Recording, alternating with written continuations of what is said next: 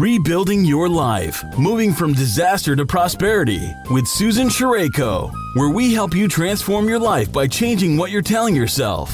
Whatever your circumstances, you can experience health, financial security, and a sense of well-being once again. And now, here's your host, Susan Sherayko. On behalf of Rebuilding Your Life Radio and the Train Your Brain, Claim Your Power calls, welcome. Today, Chris Conrad is joining us. Chris is the author of Why Did Jesus Have to Die? It's Not What You Think. Chris earned his bachelor's degree from Colorado State University and his master's degree from Wichita State University in geology.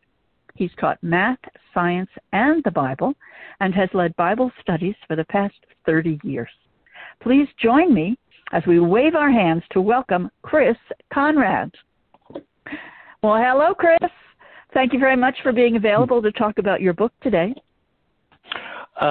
Susan, thank you very much. This is really pretty exciting, and I'm just anxious and pleased to be here. Good. You know, your teaching assignments in geology have taken you to several places around the country, but where are you working now? Currently, I am in south central Utah, pretty close to the San Rafael Swell and coal and uranium country. Coal and uranium, okay. And what's involved in your work there? Well, we actually have a lot of things we do. We have oil and gas. There are different types of oil and gas. We have helium projects. We have gypsum projects. And like already stated, we have uranium, thorium, and a lot of coal mining in and around my district. So about anything but gold and silver. I wish we had gold, silver, and diamonds, and then I'd be really happy. You'd have it all. I love that. Pretty much. So when we last spoke, your family was in Oregon and was going to be there through the holidays. And unfortunately, we've all been putting up with the realities of this virus that's going around. So did you get to go over there, or were you unable to because of quarantine? I was quarantined. The governor of Oregon wanted to keep people from Utah out and said, in fact, it was like a week before Thanksgiving, and they said, no, you need to quarantine for 2 weeks before coming to Utah. And my family are in the health industry, and they were also saying, no, stay home, Dad. Oh, really? Yeah. Stay home, be safe, yeah. Yeah, that's a big question. I haven't seen my daughter probably in almost a year now because the quarantine came in, and she's up in Seattle, which was another hotbed. I'm here in Los Angeles, which is climbing precipitously now. We are really going under again to full down shutdown, and it's just you just have to visit whatever way you can. Do you Zoom? We do, and FaceTime. Yeah. Mm-hmm. Okay. Well, to get to your book, I read the jacket at first, and it says that you specialize in creation versus evolution issues, which sounds like your geology works right in there with your Bible studies. It does. It's interesting how I kind of got into that. As soon as I got into college, one of the first classes you take is philosophy, and it seemed like they wanted to do away with God right away, and so did my geology courses. And they wanted to explain it so that you didn't need to have a God or a creator, and it's always been kind of a source of, contention. And as I've learned and studied, there were so many things in nature, in geology, that seem to point the other way. So I've enjoyed having the opportunity to do that. That's very interesting. You can actually see something in your geological work that supports your belief in God. So, how did you come to write this particular book, Chris? Well, part of it comes from you go to different churches and you study with different people, and being new in the world, I didn't want to do it wrong. I wanted to be correct, and so I studied and studied and studied, and what I came up with just didn't seem to go with what I was being taught at some of the churches I was with. And I think they missed a major point because they didn't look at some of the assumptions that they dive into the book, and they start right up by saying they believe Jesus' death was like an appeasement, and then they spring forward with the rest of how they explain, why Jesus came, what he can do for us, and eventually, why he had to die. But they start with that assumption that Jesus' death had to somehow appease God or change his opinion of us, and I think they have that backwards. Okay. Well, there's something in your book that was very important that you wanted to convey, and I think that ties into what you're saying here. This reversal. What is so important that you needed to write this? Well, I think it really just changes your total perspective of God. If we have to have Jesus' death changing God's mind so that he will love us, it makes God look different than seeing him as the one who is wanting us to change our mind about him. A lot of the same stories can be told multiple ways in the Bible, but if you start off with a scary God, you're going to get a different picture of the story than if you come to it with a God who loves and admires and cares for you so much that he would even come and die to prove something to you. You just get a different picture of what God's like. Do you consider this a new theology? Yes and no. I think it's new in that it's not taught very much. But I didn't learn this. I didn't come up with this all by myself. I've had some other really good teachers.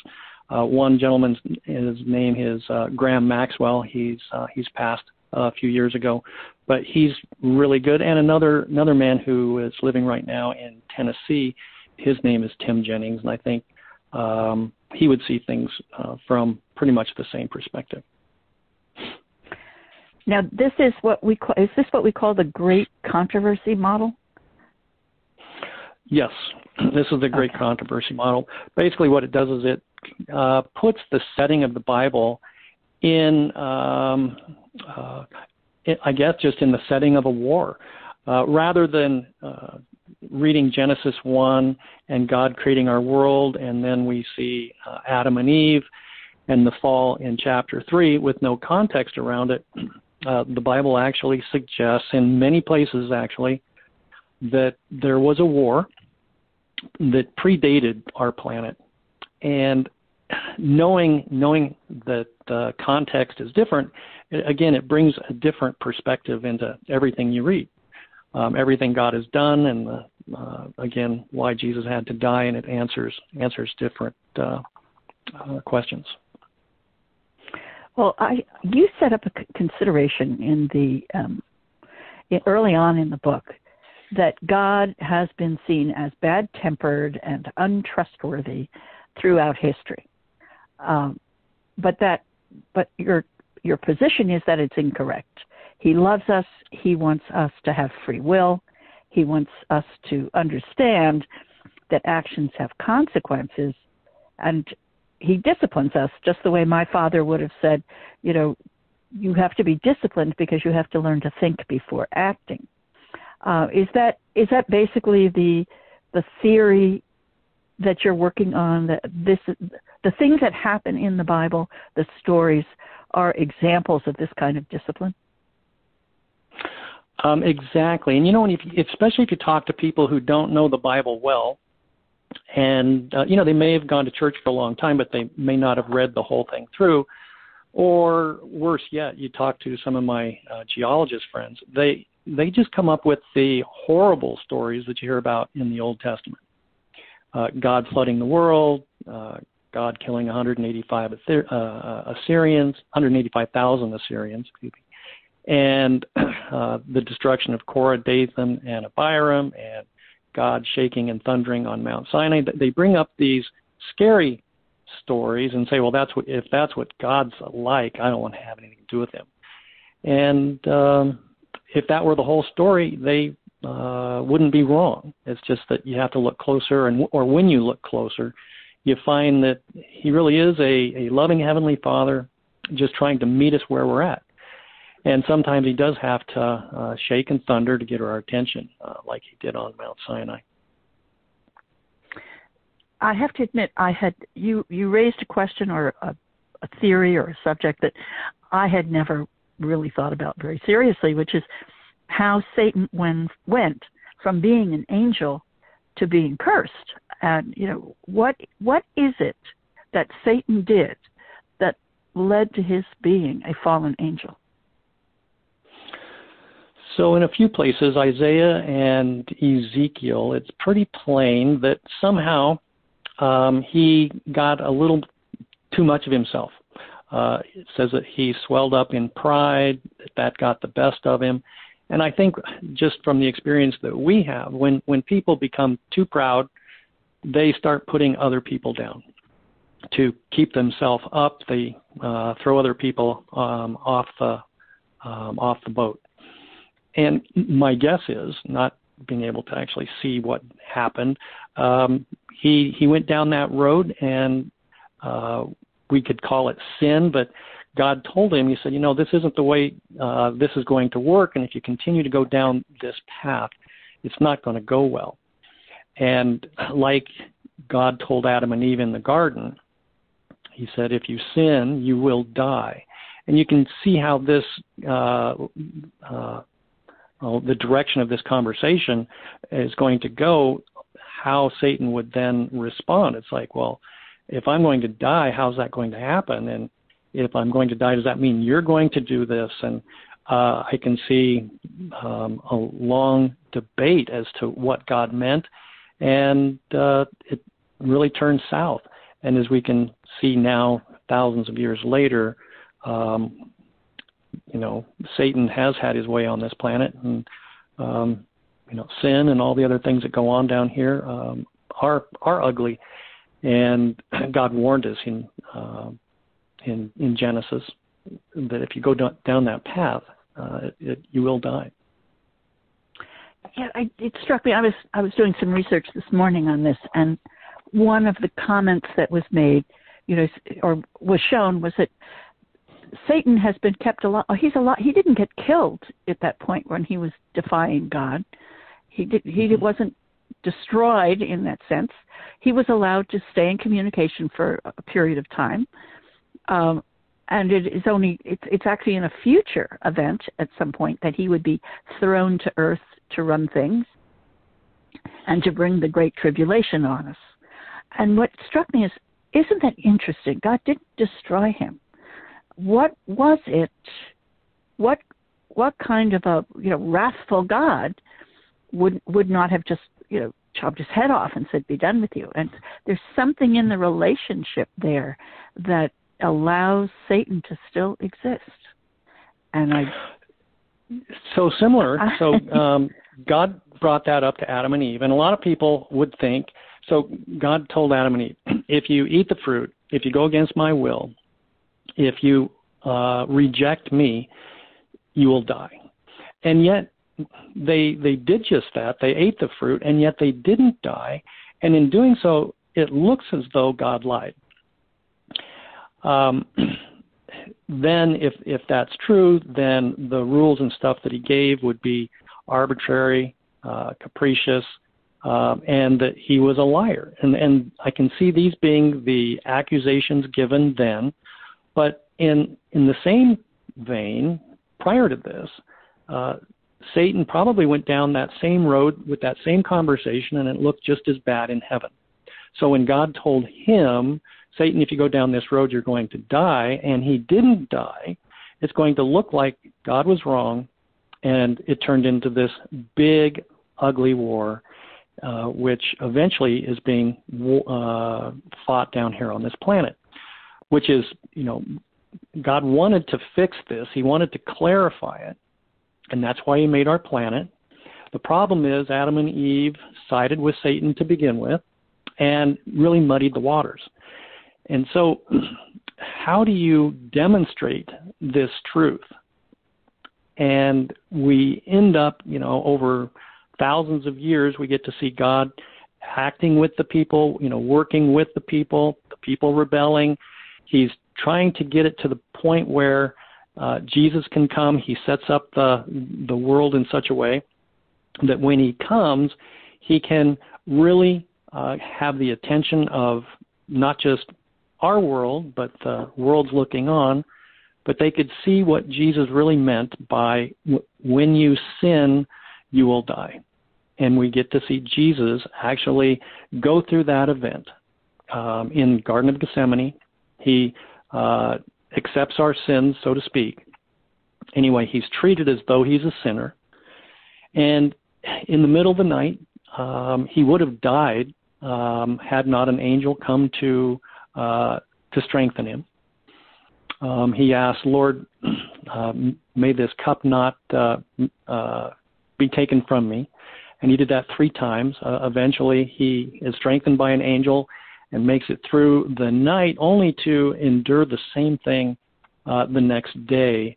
Only in this case, he gets to do it with some very legalistic Jews and some horrible people, the Romans. And now we get to see Jesus die only in a different context, and we get to see these people clamoring for his death, crying for him to die. They had options. They could have, Pilate said, hey, do you want me to release to you Jesus or Barabbas? And they said, no, release to us Barabbas. And Barabbas was a horrible man. They wanted him instead of Christ. And it's appalling to think that God's own people would actually have the choice and turn Jesus down.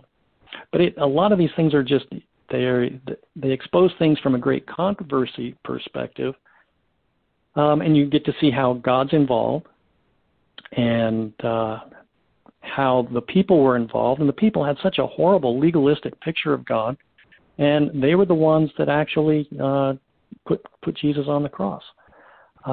Anyway, seeing all these things, we get to see these answers, or these questions answered. I guess really from the beginning, when God said, the day you eat of this, or the day you reject me, you're going to die. But it was never, ever really explained, and Jesus had to come himself to make that plain. Well, you do a pretty good job of taking us through all the major figures in Genesis, Cain, Noah, Abraham, Moses. Does this is all part of the story that's being told to us or shown to us about God, how God travels us through history, continuing to change the discipline, or continuing to teach with a firm discipline, with a setting of rules, trying in some way to teach us to turn back to him and stop being, rejecting him. Well, we definitely have rebelled all the way from the beginning, and I think that was the original sin, was believing Satan's lie. Satan said, if you, God said, if you sin, you'll die, and Satan said, no, you'll be better off. And they bought the lie, and the lie they bought was that God can't be trusted, he should be feared. And we see this fear within us all the time. Now we call it the survival of the fittest. We don't think we can depend on God to take care of us, so we have to do it ourselves. And it comes out as us, being competitive, putting other people down, to the point where we kill to survive. And you can see that this disease really is in the Israelites all the way through, and they fear God. They don't love him, And in a million different ways, God is trying to show them that he can be trusted, he can be depended on, that he does love them, but they fear him, and it seems like they're always running away and always running away. And if you're God, what do? You want people to love and trust you, and yet they are bent on leaving you. They're bent on going their own way. And really that's what we see throughout the Bible and throughout history, is we bought the lie that God can't be trusted, he's scary, and we run away. That you have a beautiful paragraph that you wrote about in the Great Controversy view. In the light of all these circumstances, God would be seen crying, "Why should you die? How can I let you go? How can I give you up? How often I have longed to gather you together, but you were not willing." So what else can God do? He has given us the freedom of choice, and choices have consequences. They do. I wish I could say I wrote that, but I didn't. That's, you did. That's well, it's actually taken from Hosea and Amos in the Old Testament, where God is saying, "Israel, I have done everything I can for you. What else can I do?" And as a nation, there was nothing more he could do, and that's twice he abandoned Israel. Israel was split into a northern 10 tribes and a southern 2 tribes, and he worked, once they split after Solomon's reign, he worked with both of them on their own, but eventually the northern 10 tribes abandoned them. They worshipped golden calves, the calf of Samaria, and there was nothing more he could do. He really wants to tell the whole world, he wanted to use Israel to tell the whole world about him and about his love for the world and the salvation that he offers, but they wouldn't have it. And eventually he could do no more. And when they rejected him, in a sense, he rejected them and stopped protecting them. And Assyria came in and took them over. And it was horrible. They were scattered, and the northern 10 tribes were basically lost. About 100 years later, same thing happened with Judah down below, down in the southern 2 tribes, only they were taken captive by Babylon. Chris, whenever we get into these topics of the end times, war in heaven, the book of Revelation, it appears so bleak, at least in casual conversation. How can we ever measure up to God's standards? What can we do? I mean, I notice that you offer some suggestions like healing, faith, belief, and trust. But how do we develop those aspects in ourselves? Well, I think the first one is to know that Jesus' death wasn't designed to appease God. He loves us already. Jesus said in Matthew 15, I no longer call you servants. I call you my friends because I tell my friends what's going on. In another place, he says in John 16, I won't pray for you. We think of Jesus as our intercessor, and in a sense he does. But he says, I'm not going to pray the Father for you. I'm not going to intercede with the Father for you because the Father loves you already. Now, what he does, he might be fending off Satan or protecting us from some of our own bad choices. But as far as our relationship between us and God go, it's good. Jesus said, if you've seen me, you've seen the Father. And there's been nobody ever as loving as Jesus. And if we can accept that, knowing that God is really as loving as Jesus, and he loves you and I just as much as Jesus, there's really nothing to fear. In fact, sin is rebelling. Sin is rejecting God. And what he really wants is this love and trust, which is the polar opposite. Accepting him, believing he is who he is, that's the peace that passes understanding, and that's what he offers for each one of us. Well, you also you've said it a couple of times now. You talk about knowing God, and it's a special kind of relationship. Can you explain a little bit more about what that is? Sure. In the beginning, God said that Adam and Eve knew each other, and then they had a baby. So it's a very intimate relationship. And if you look at the word as it's used throughout the Bible, but especially how Jesus used it, knowing him in an intimate, special, friendly way is what he's always wanted. It's just that we've bought the devil's lie, thought he's scary, thought he was not somebody to trust and depend on. And when that's fixed, when you change your mind about God, it's called faith or trust in other contexts, but that relationship is what God's always wanted. And when you have that, you have everything. And so knowing God, Jesus said, this is life eternal, that you might know me and Jesus Christ whom I sent. Knowing God is everything. That's what he's always wanted. And is that the kind of relationship God had with Paul that he describes in his letters to the Christian communities? Yes. That wasn't the relationship Paul had at first. Remember, he got knocked off his horse, and it took him a few years to kind of think things through, but eventually, once he became the Apostle Paul, that's the relationship he had. It's about love, trust, and genuine faith. That's what Paul had. Well, you include a few chapters that describe an exceptional depth of belief. Peter walking on the water until he takes his eyes off Jesus and sees the waves and loses his belief. Fiery furnaces for Shadrach, Meshach, and Abednego. The tortures of the early disciples, including Paul.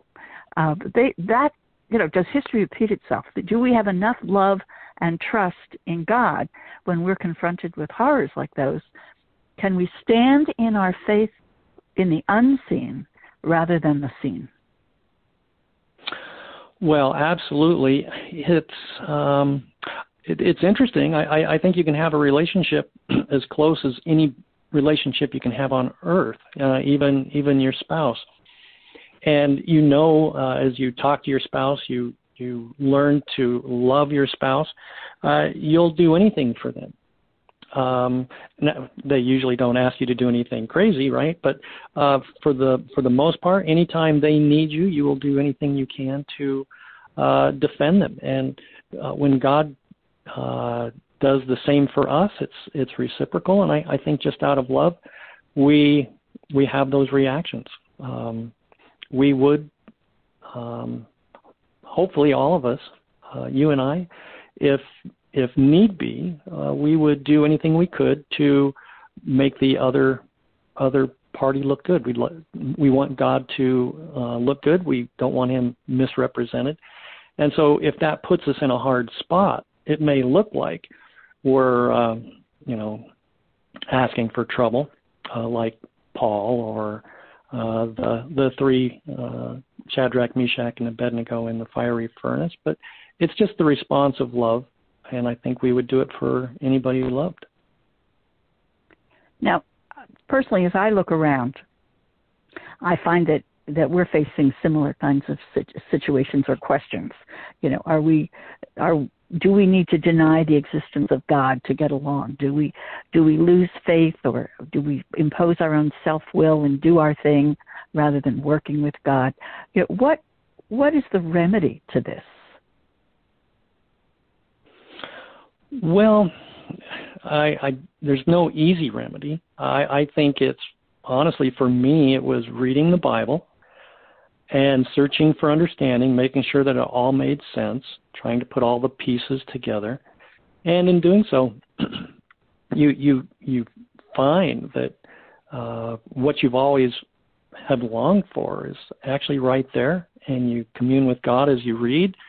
You go outside and you look at the ocean or the Grand Canyon or Crater Lake. You see what he's made, and it's astounding. And I can't explain it. I just know that there's a love that wells up in your heart that's just hard to put down and hard to express, but it's there. It's undeniable.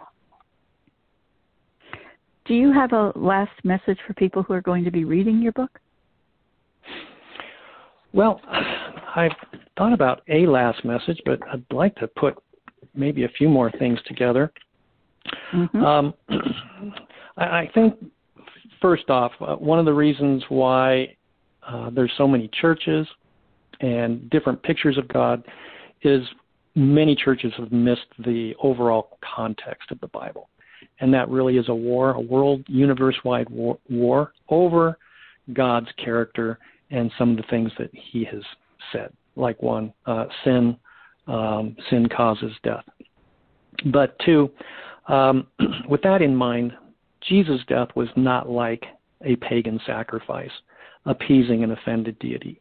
Sometimes we use these short little verses or summaries, like Jesus died for you, without giving the context. And I think not having the context, we misunderstand what's being done.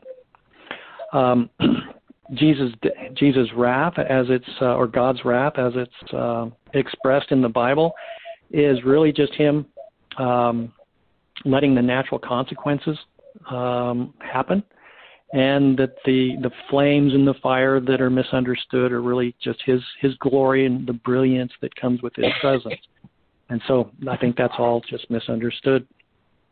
A couple other things. Force produces fear, and fear produces rebellion. And I think Christianity has tried to get past that, and in doing so, they've misunderstood why Jesus had to die. And then I guess last, anything short of a personal, practical, trusting relationship with God is just destined to fail. Legalism will not work. Doing things because you think you have to won't work. Love's the only thing that works. So, Chris, where do people find your book? It's on Amazon. You can also get it from Lulu. There's probably several different vendors you can get it from. Just Google "Why Did Jesus Have to Die?" and Chris Conrad, and it should come up in several different ways. I love that. So I appreciate your time spending, some good portion of your Saturday morning with us. Your book certainly raised several questions for me that made me think and look a little more seriously at some things that I just take for granted and didn't really go into any great depth about it. I'd also like to thank our listeners for joining us today. We've been talking with Chris Conrad about his book, Why Did Jesus Have to Die? It's Not What You Think. It's available at Amazon and other online sellers like Lulu. Remember, we support the work of authors when we buy their books, recommend them, or give copies of their books to others. You can also support the work of this program at the Anchor.fm podcast site. Train your brain, claim your power. You can like us, follow us, subscribe, or become a sponsor. If you'd like to stay connected with our community of authors, email Susan at susanshireko.com and ask to subscribe. Thank you for letting us give authors a voice today. And thanks again for being with us, Chris. Thank you. This has been real fun. Good. I'm glad you had a good time. Once again, it's time to go, everyone. Bye for now, and have a great day. Thank you very much for tuning in today. If you've been inspired by this show, leave a rating or review on iTunes and visit www.rainbowsoverrunes.com to receive a free chapter from Susan's book. On behalf of Susan Shireko, this has been Rebuilding Your Life, moving from disaster to prosperity, sharing the journeys of those affected by sudden and great loss and what they did to heal, rebuild, and where they are now.